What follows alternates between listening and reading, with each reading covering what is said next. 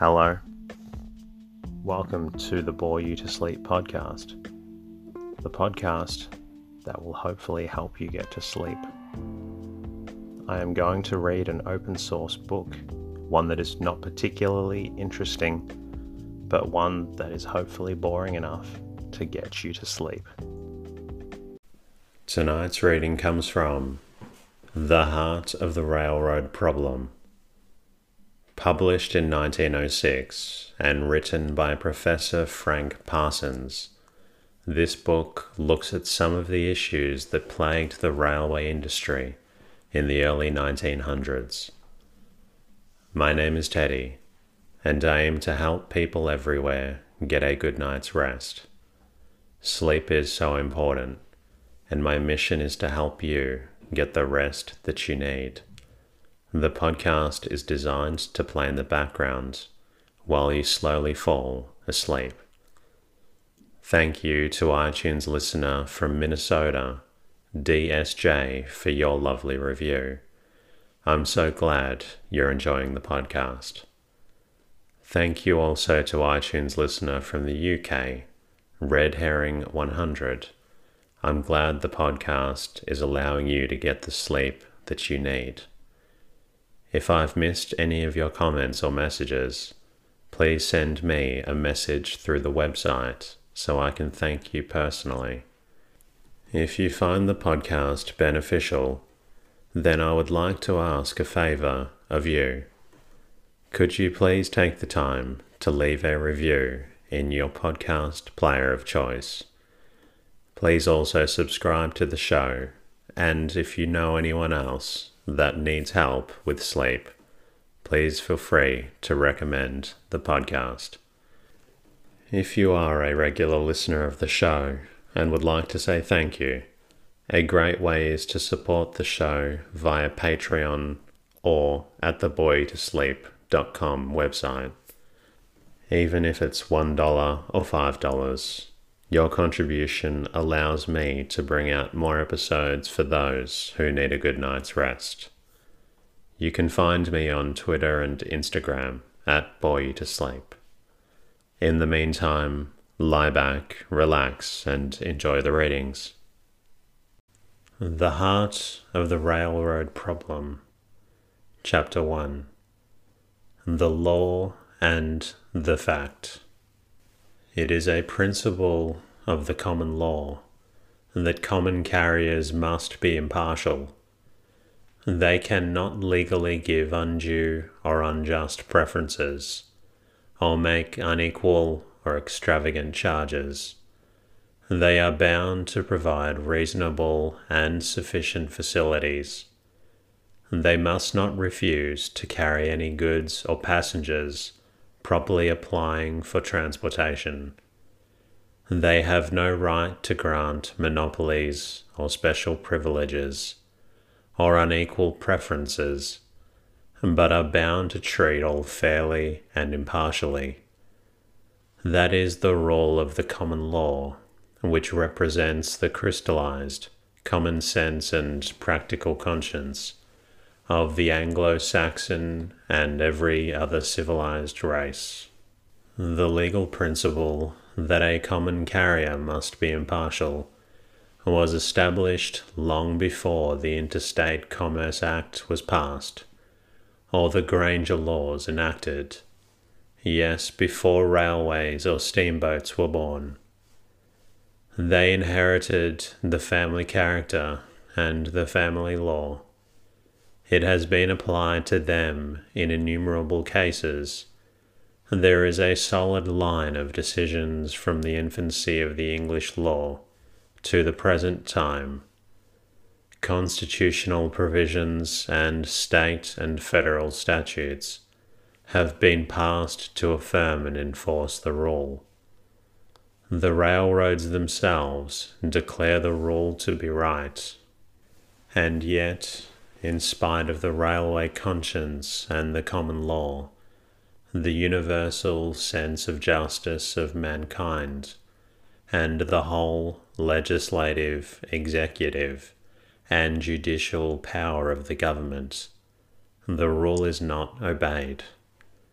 On the contrary, disregard of it is chronic and contagious, and constitutes one of the leading characteristics of our railway system. In spite of law and justice, our railway practice is a tissue of unfair discrimination, denying the small man equal opportunity with the rich and influential, and breaking the connection between merit and success. The railways unjustly favour persons, places, and commodities, and they do it so constantly, systematically, habitually.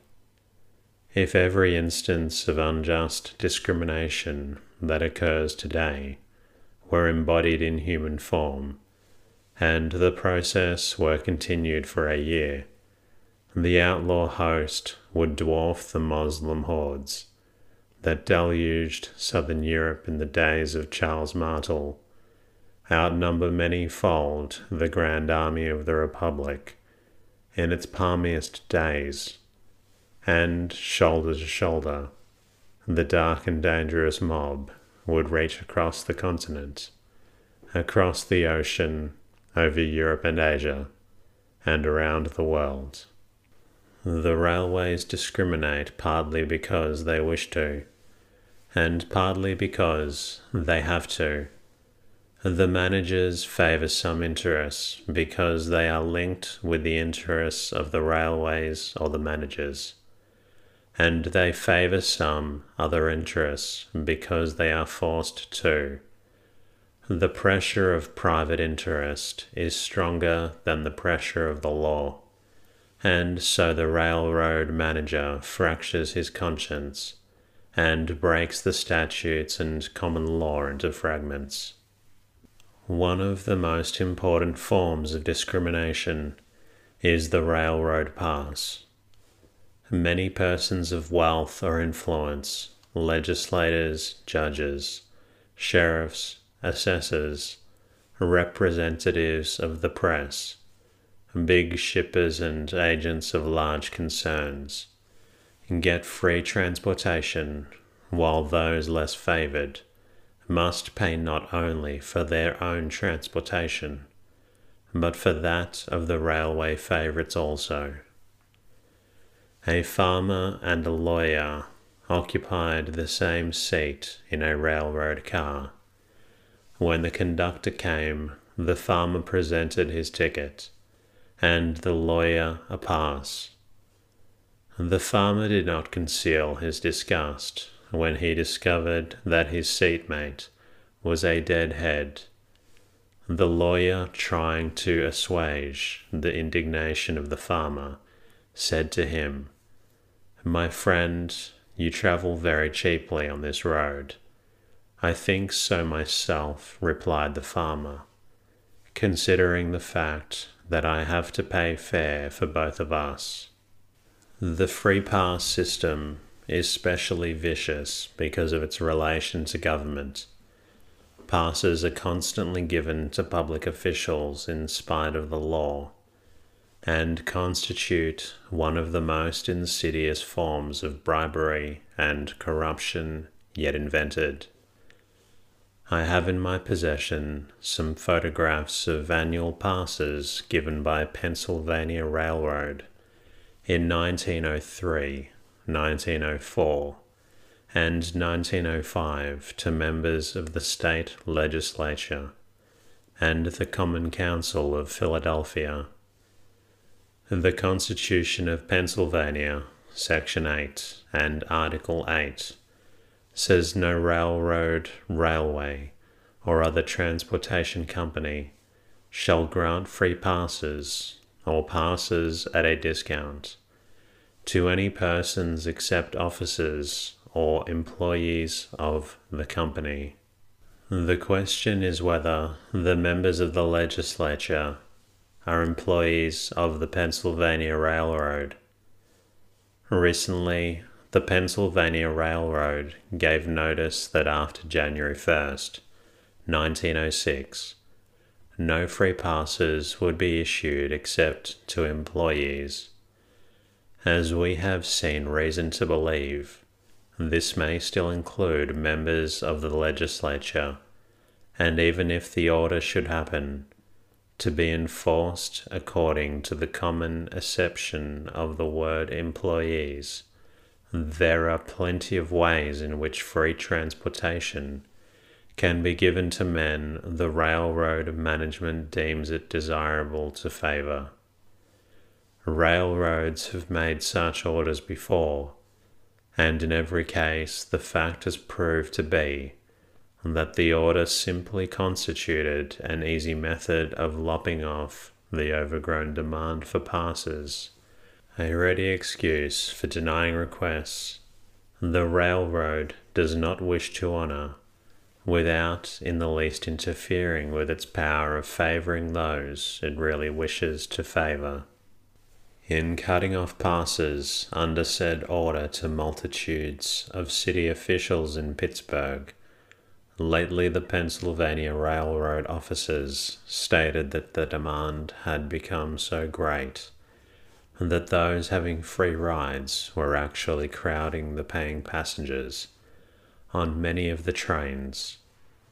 The Philadelphia North American declared that in that city every big and little politician expected free passage when he requested it, and that there was no ward heeler so humble that he might not demand transportation for himself and friends to Atlantic City, Harrisburg, or any other point of the Pennsylvania line. The Springfield Republican said, "It does not appear to be recognized, in the praise given to the present action of the railroad company, how great an impeachment of its management the old order constituted. We are told that passes were issued literally in bundles for the use of political workers, big and little. We watched with much interest to see what the railroad would really do when the time for full enforcement of the order came." In Pennsylvania, as was anticipated, the order has been used as a basis for refusing passes to the overgrown horde of grafters who have feasted so long at the Pennsylvania's tables. The railway does not want anything this year in Pennsylvania that the grafters can give it, and it is an excellent opportunity to punish the Pittsburgh politicians for allowing the Gould lines to enter the city. But in Ohio, the situation is different, and in spite of the recent order, the time-honored free passes have been sent to every member of the Ohio legislature. A press dispatch from Columbus, January 1st, says, "One of the most notable events that marked the opening of the General Assembly today was the unexpected arrival of the railroad passes for every member. The Pennsylvania, first to announce that the time-honored graft would be cut off, was the first to send the little tickets, and the other lines followed suit. The Pennsylvania is not alone in its delicate generosity to legislatures and other persons of influence. The practice is practically universal. From Maine to California, there is not a state in which the railroads refrain from giving passes to legislatures, judges, mayors, assessors, etc., and the roads expect full value for their favors. Some time ago, a member of the Illinois legislature applied to the president of a leading railroad for a pass.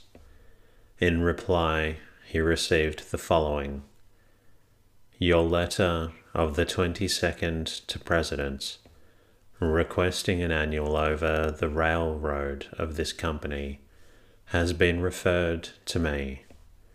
A couple of years ago, after you had been furnished with an annual over this line, you voted against a bill which you knew the company was directly interested in.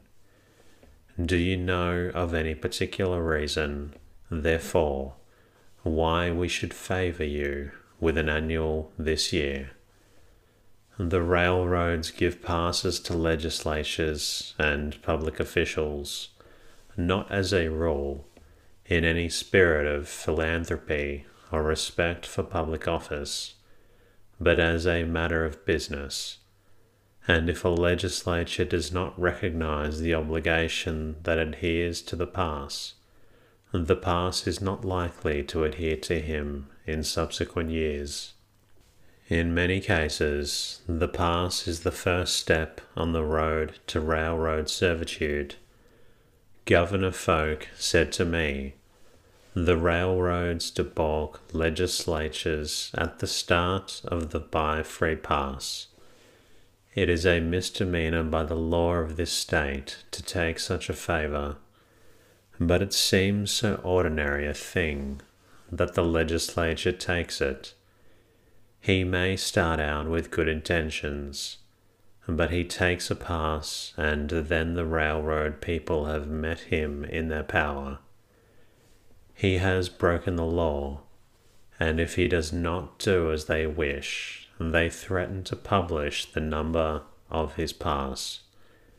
He generally ends by taking bribe money. He's in the railroad power anyway to a certain extent, and thinks he might as well make something out of it. In investigating cases of corruption, I have found that in almost every instance, the first step of the legislature toward bribery was the acceptance of a railroad pass." At the annual dinner of the Boston Merchants Association, January 1906, Governor Folk said, "One of our greatest evils is the domination of public affairs by our great corporations, and we will never get rid of corporation dominance till we get rid of the free pass. That is the insidious bribe that carries our legislatures over the line of probity. First seduced by the free pass, destruction is easy. No legislature has a right to accept a free pass, no more right than to accept its equivalent in money. Even the laws against the free pass, Governor Folk says, often play into the hands of the railways and emphasize and fasten corruption upon the state by putting legislatures and officials at the mercy of the railroads in consequence of the fact that the taking of pass is a violation of law, so that the railway has a special hold upon the donee as soon as the favour is accepted. This is likely the taking of passes, which is very difficult and seldom achieved. Governor Folk is doing his best to abolish the pass evil. It used to be a common thing for officials of all grades to ride on passes, and any influential person in Jefferson City could get a pass by seeing a member of the House or Senate, who would send a note to Colonel Phelps, and a pass would be forthcoming. Now the legislatures decline to accommodate their friends by making these little requests, for the matter might come to the ear of Governor Folk.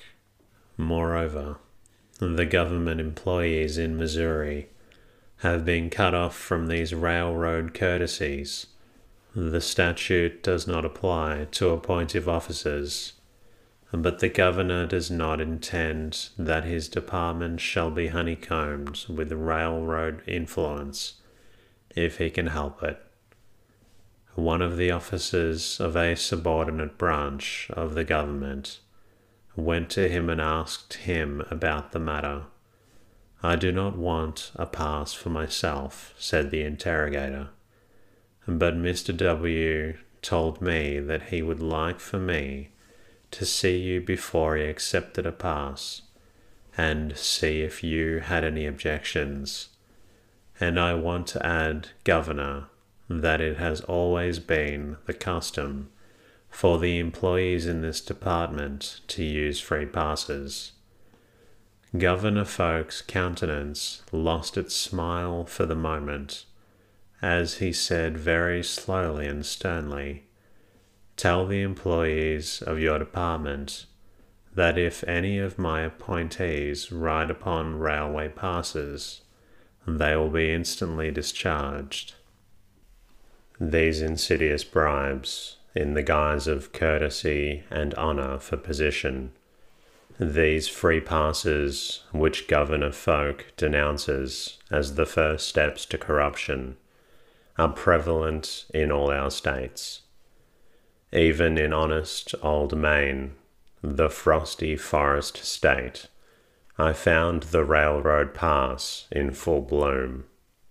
Speaking to a joint committee on the House and Senate at Augusta a few months ago, I exhibited a number of photographs of passes given to legislators and councilmen by one of our big railroads.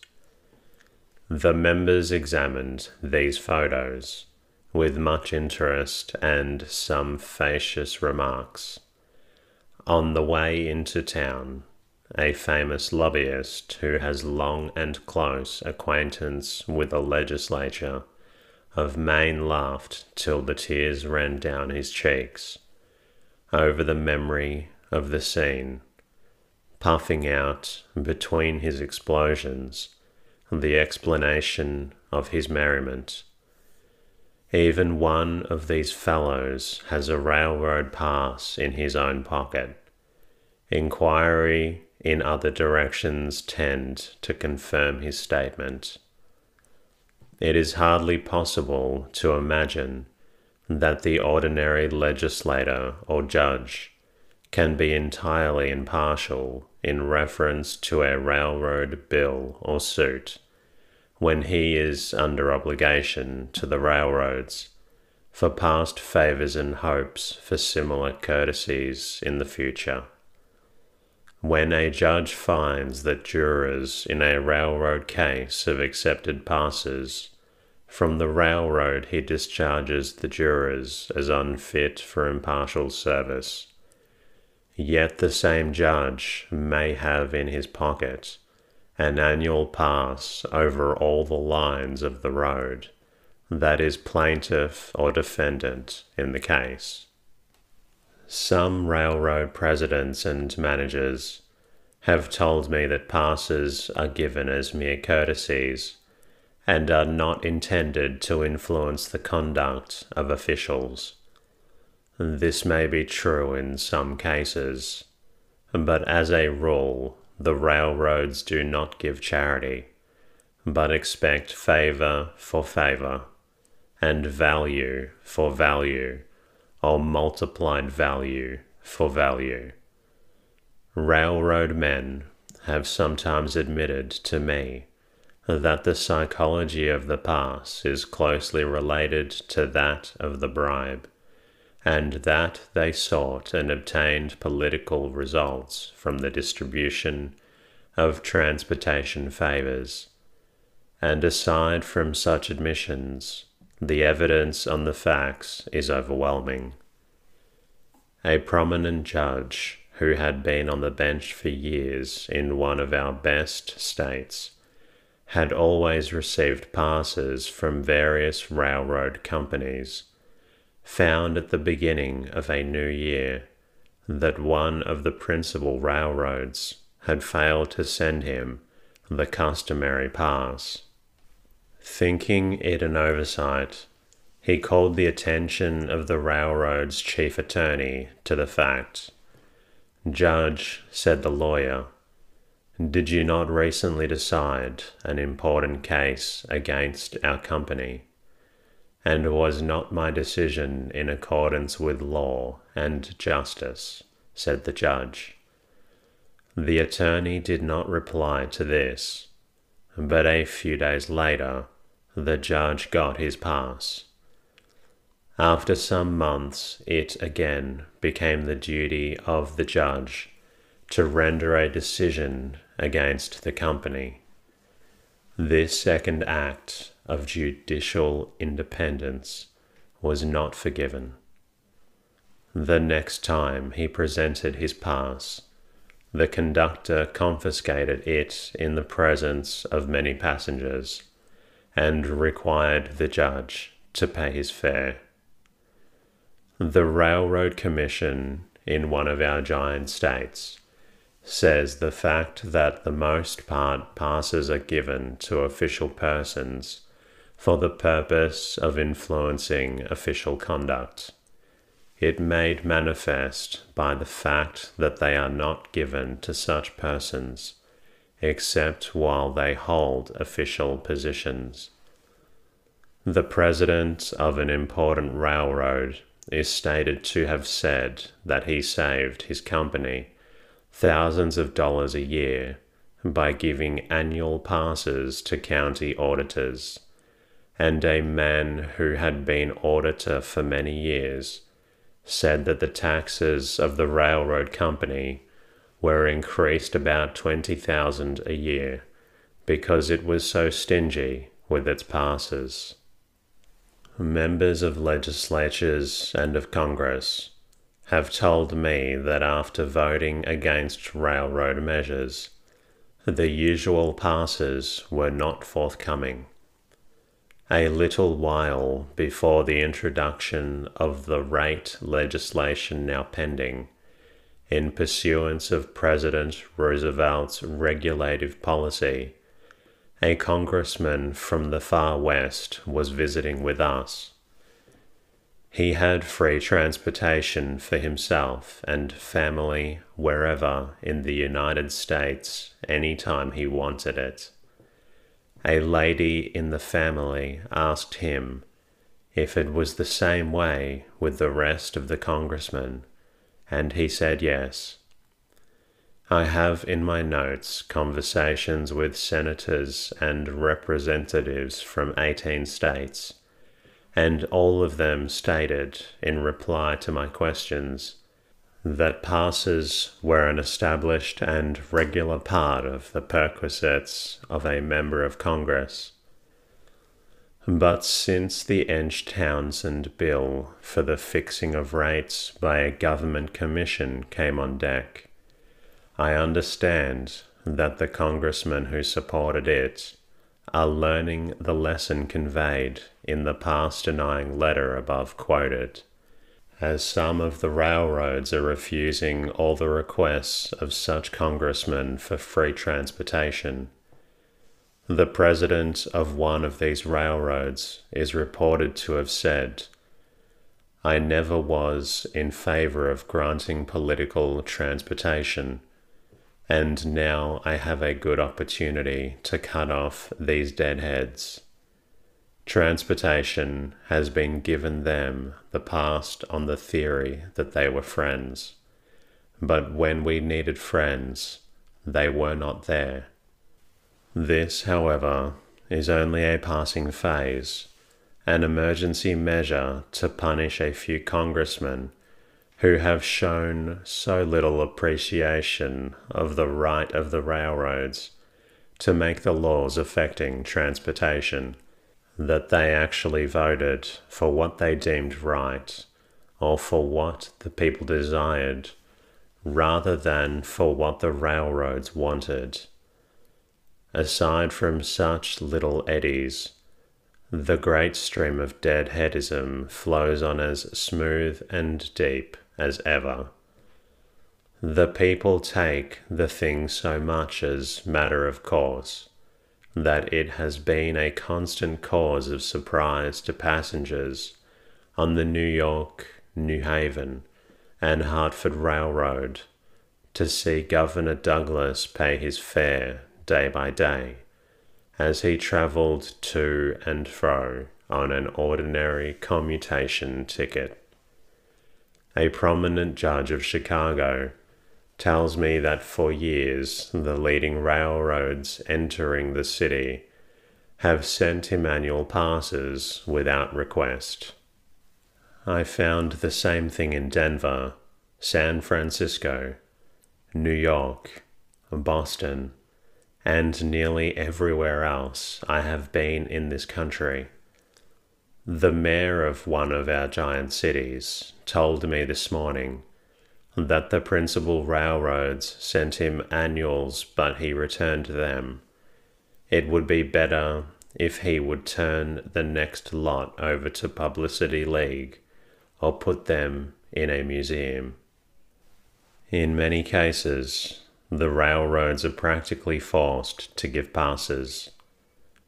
A.B. Stickney, president of the Chicago and Great Western Railroad, was asked by the Industrial Commission about giving passes to members of the judiciary of Minnesota and Illinois. President Stickney said, "If any of them ask for transportation, they get it. We don't hesitate to give to men of that class if they ask for passes. We never feel at liberty to refuse." Is there any good reason why a judge who gets a good salary should have a pass? Any greater reason than why John Smith should have a pass? That depends, said President Stickney, on what you call a good reason. 25 years ago, I had charge of a little bit of road that was a sort of subordinate of a larger road. I had occasion to visit the president of the Superior Road about something, and he said, "Mr. Stickney, I see that the sheriff of this county has a pass over your road. I should like to know on what principle you gave that sheriff a pass." I did it on the principle that he was a power, and I was afraid to refuse him, I said. "Well," said he, "I refused him." "You will wish you hadn't before this year is over," I replied. Some time afterwards, and during the year, I went into the office to see the superintendent, but he was not in. I went into the general freight agent's office, and he was not in. I went into the general manager's office, and he was not in. So I then went into the office of the president and said, "What kind of road have you got? Your superintendent is not here. Your general freight agent is not here. And your general manager is not here." He hung his head down and said, "Do you remember that conversation we had about the sheriff's pass? He's got all those men on the jury and has stuck them for about 2 weeks. That answer seems to indicate that railroads would be afraid to refuse for fear of the penalties. I think the railroads find there is a class of men that it is to their interest not to refuse if they ask for passes. Van Oss says that at one time in the country, half the passengers rode on passes. That seems incredible. There is no doubt, however, that the pass evil was enormous before it was checked by state and federal legislation, and still prevails to an astonishing extent. 6 years after the Interstate Act prohibited all preferences, and 20 years after the State Crusade against passes and other discriminations began, Seward Davis, a railroad auditor of large experience, and an executive officer having authority to issue passes, stated that 10% of the railway travel of this country is free. The result being that the great mass of railway users are yearly mulcted some 33 million for the benefit of the favoured few. No account of these passes is rendered to the state, nation, or confiding stakeholders. If 10% still ride deadhead, as is quite probable, the resulting tax upon paying railway users is now over $50 million a year. The effect of legislation has been to give the railways an excuse for shutting off the less influential of the former deadheads, while the big people ride free in spite of the law. And that concludes tonight's readings. I hope you've enjoyed listening to railroads in the early 1900s.